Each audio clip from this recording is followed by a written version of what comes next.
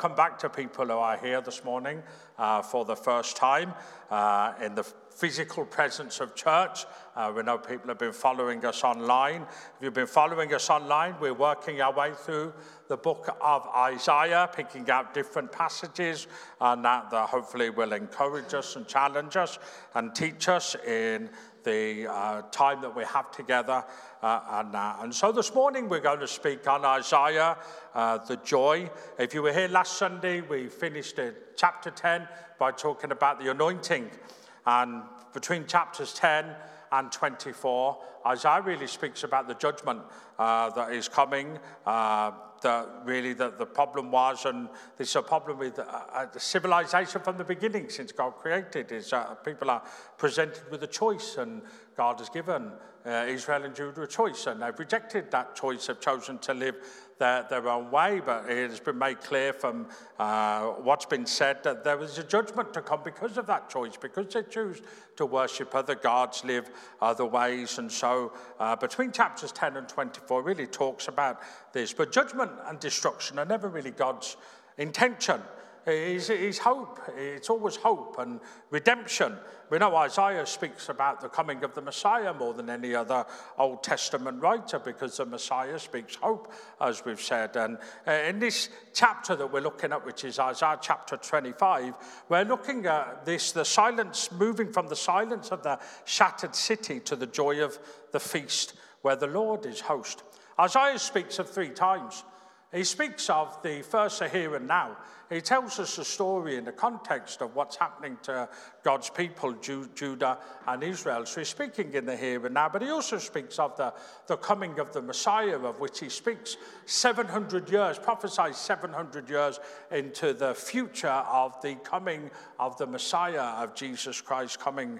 But he also talks about this. He talks about the second coming of Jesus as well. He talks about that as a future thing for us as well to look forward to. Really the temporary situation versus the ultimate situation. We're not just about what we have now and where we are now as believers. It says we have a hope. It says that hope will take us to heaven. That hope, if it doesn't take us to heaven, will see us witness the second coming of Jesus Christ. We have that hope as a people. And so in Isaiah 25, we see this chapter, the words come before you now. This is being written to those who have remained faithful to God throughout the judgment. They're called the remnant, which is a small part of a group of people who have simply remained faithful to God all the way through what has happened. And it opens up with, "O Lord, you are my God. I will exalt you, I will praise your name, for you have done wonderful things. Your counsels of old are faithfulness and truth, for you have made a city a ruin, a fortified city a ruin, a place of foreigners to be a city no more. It will never be rebuilt. Therefore the strong people will glorify you. The city of the terrible nations will fear you, for you have been a strength to the poor, a strength to the needy in his distress, a refuge from the storm, a shade from the heat, for the blast of the terrible ones is as a storm against the wall. You will reduce the noise of aliens as heat in a dry place, as heat in the shadow of a cloud. The song of the terrible ones will be diminished. And in this mountain, the Lord of hosts will make for all people a feast of choice pieces, a feast of wines on the lees, of fat things full of marrow, of well-refined wines on the lees. And he will destroy on this mountain the surface of the covering cast over all people and the veil that is spread over all nations. He will swallow up death forever, and the Lord God will wipe away tears from all the faces. The rebuke of his people he will take away from the earth, for the Lord has spoken. And it will be said in that day, behold, this is our God. We have waited for him, and he will save us. This is the Lord, we have waited for him. We will be glad and rejoice in his salvation. For on this mountain the hand of the Lord will rest, and Moab shall be trampled down under him, as straw is trampled down for the refuse heap. And he will spread out his hands in their midst as a swimmer reaches out to swim, and he will bring down their pride together with the trickery of their hands. The fortress of the high fort of your walls he will bring down, lay low, and bring to the ground, down to the dust. As I said, this is a chapter of praise, as sung by God's righteous through history. Those who have stayed faithful to God and the covenant, even though there has been this judgment. And so this chapter is a description of praise about who God is, what God has done, and what God will do. And it brings us really to the thought of worship this morning. And worship is never just a feeling, even if it can be an intense feeling at times. We're to worship God with a decision. That's what we're being taught here in this opening verse. That actually our worship is to be filled with thought and remembrance of God's great works, not just an emotional response. There's a danger that we've taught that worship is just an emotional response depending on how we feel when we come into church. On a Sunday, that if we've fallen out with a wife, we don't feel like worshiping. If we've fallen out with the kids, we don't feel like worshiping. It's an emotional response. These verses teach us that these aren't to be an emotional response. They're a decision that we make. And Isaiah opens up with three things that really help us this morning, and also the readers of the letter. The first thing that he does is this: he declares, "My God."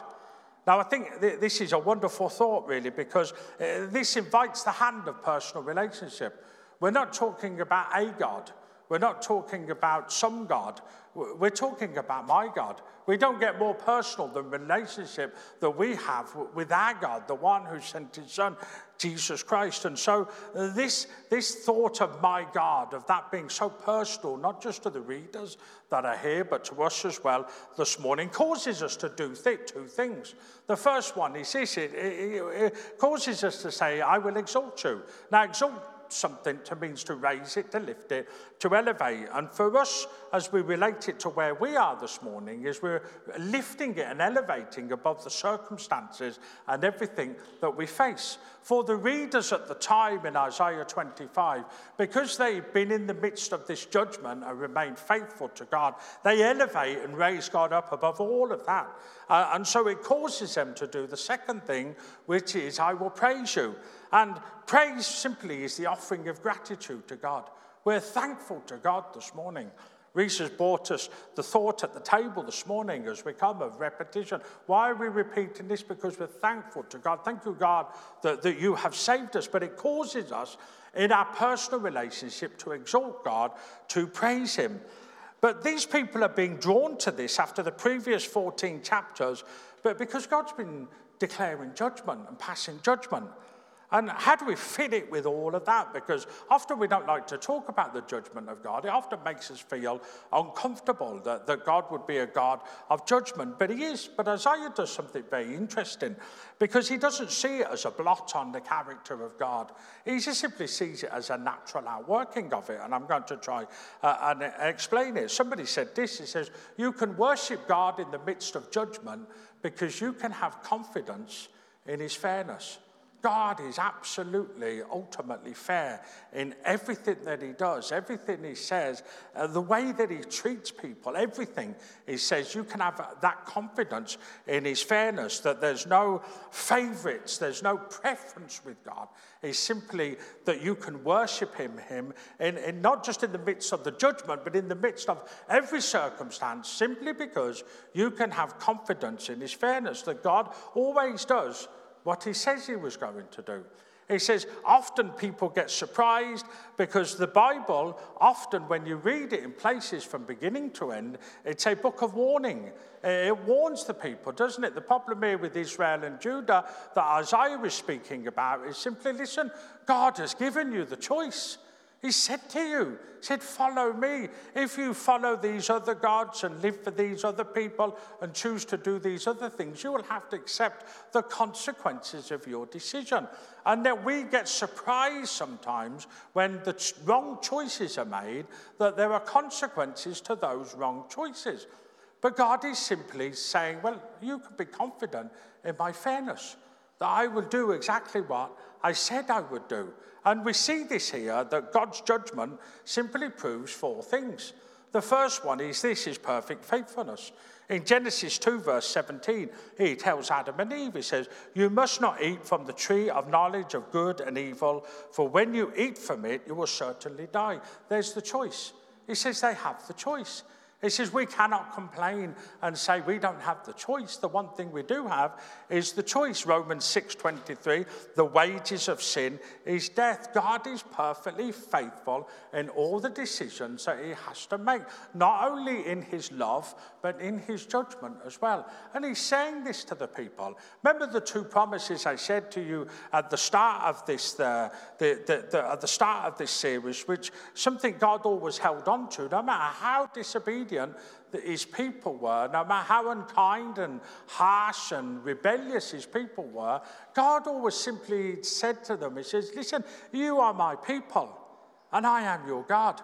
And no matter how bad they were, no matter how rebellious they were, there was that declaration that was still spoken over them, that God had declared over them. But it comes with a cost. And the second thing we see is God's perfect control.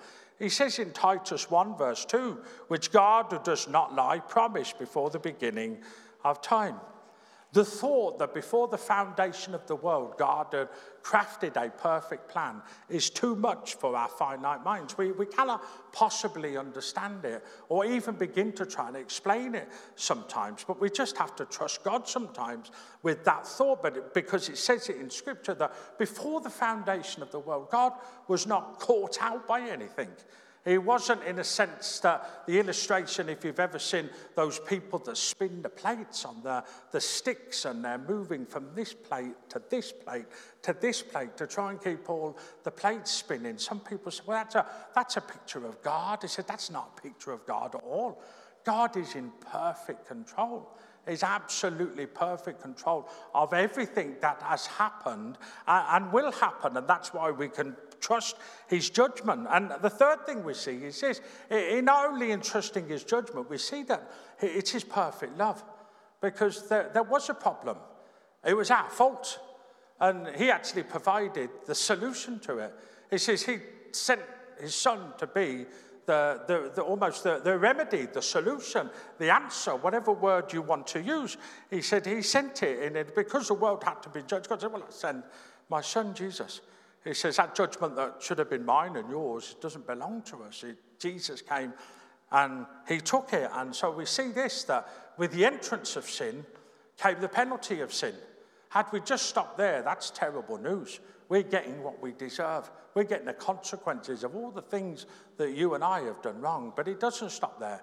It says, with the entrance of sin came the penalty of sin, but also the one who would be the payment for sin. And so we see God's judgment coming through there in his perfect love for each and every one of us, all of us that are here. And the fourth thing we see is this, is his perfect righteousness. And that simply means that God will always do what's right. The righteous, to be righteous in the thought of thinking of God, is that he'll just always do what's right. It says we may not always get an explanation in why God does some of the things that he does, and some of the things that happen we will look at and say, why is that happening to me? What's going on here? But one thing we can trust in is in his perfect righteousness. God will always do what's right. And, it says here in the early verses of the chapter we read that strong people will glorify you and terrible nations will fear you. And it's simply this, that God created beings who would have the chance to worship. But this is the choice that each and every one of us have, and it's a choice that's been there from the beginning of time. Do you worship the Creator, or do you worship the created? And you see, most people's problems lie in the fact that they begin to worship that which has been created rather than he who is the creator. That's where our problems stem from, isn't it? That actually we look at something and think, I need this in my life. This will answer to me the purpose and reason why we live. And they're the created things. And the choice is presented to the people then and to us today. Do we worship him who is creator or him who is created? Because God has been a strength, a refuge, and a shade. So seeing this in this passage, we see the picture Isaiah gives us as we move on is one of all nations turned to God in worship, a great banquet for all the peoples, the removal of all suffering and grief and reproach from the nations who have become his people, and the final putting away of death forever. Isaiah mentions a feast. You know, feast, festivals, and banquets, they abound in the Bible. Meals represented community of the closest kind. A king would often hold a feast for the people to make some pronouncement. In Exodus 24, when the Mosaic covenant was celebrated in a meal, the elders, but this is more here. This is the feast that God is going to have for his people in the end. The trumpet is an invitation to all people. When you hear that, that was a trumpet, by the way. That was, when you hear that, it's going to be a pronouncement. There's going to be some news coming. And this is the case here, because he begins to talk about all peoples, ethnic groups, all nations, political entities, and all faces his people. But it tells us that God's going to do two things. The first thing is this: when he holds a feast, is the first act of the Lord is provision. But he talks about this. He says the rich food and the finest of wines, and compared simply to maybe just bread and water. What's the difference? Well, the rich foods and the fine wines are spoken about here.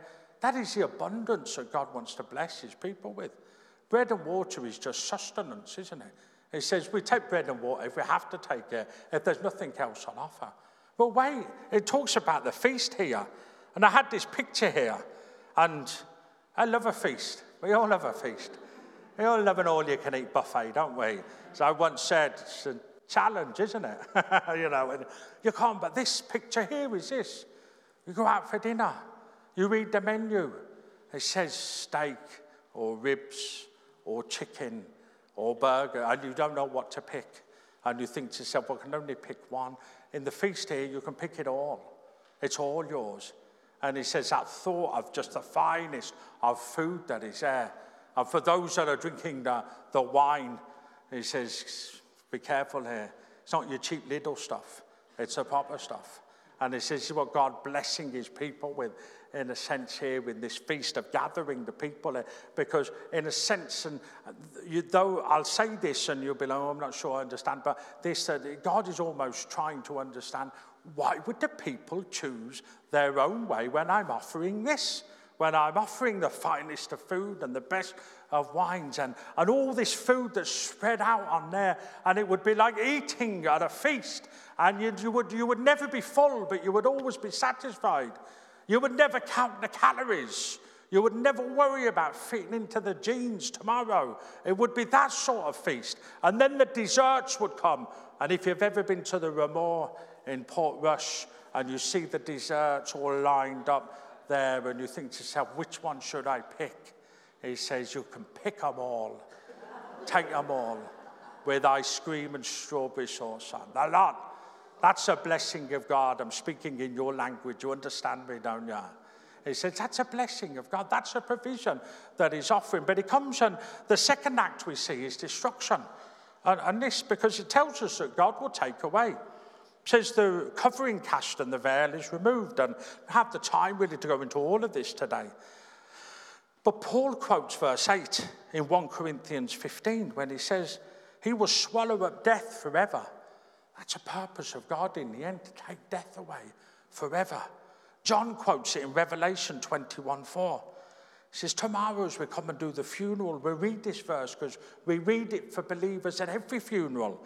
He will wipe every tear from their eyes. There will be no more death or mourning or crying or pain, for the old order of things has passed away. This is what God will do. And this is not a promise just to the readers of this. This is our promise today, because Jesus is our Savior with heaven to look forward to, because it says that he will destroy, he will swallow up death to make it disappear utterly. God will dry the tears of his people. And finally it says God will remove the rebuke. And well, what's that? And it's that disgrace of disobedience. When they made the wrong choices and they feel guilty about it, God removes that disgrace. And I thought of this, and this is so true, that God being God, he cannot forget anything. He cannot forget anything. But he chooses not to remember. He chooses not to remember.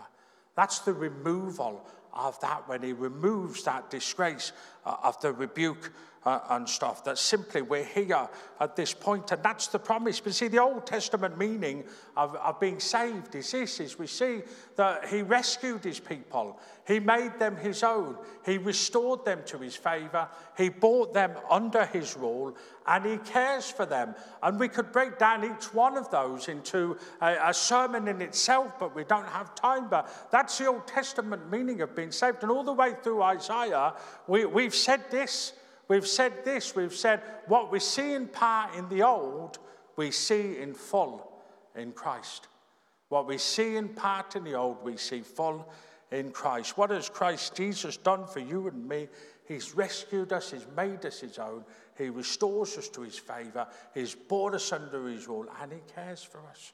We see that in part in what Isaiah says to his people, to the people here. But we live it in full today, don't we? We live it in full today in Christ. And we come to the final verses, and because it's all about the choices again. And Isaiah uses the nation of Moab. And Moab was known, represented for their pride. They wanted to be a nation that didn't want to believe in any God or worship God. So they decided they would live their own way.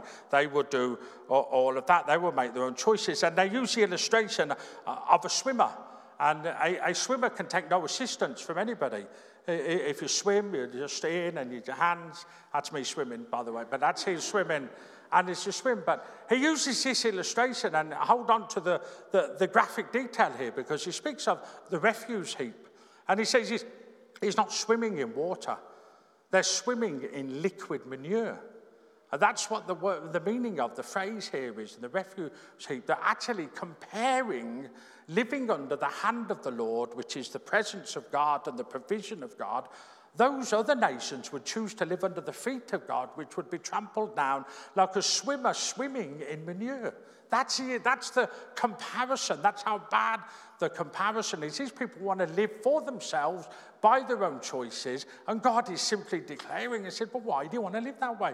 Why is it better to live that way than the way that God has for them? And I opened up this morning with this verse, and it's so true that the people declared this. "O Lord, you are my God. I will exalt you and praise your name.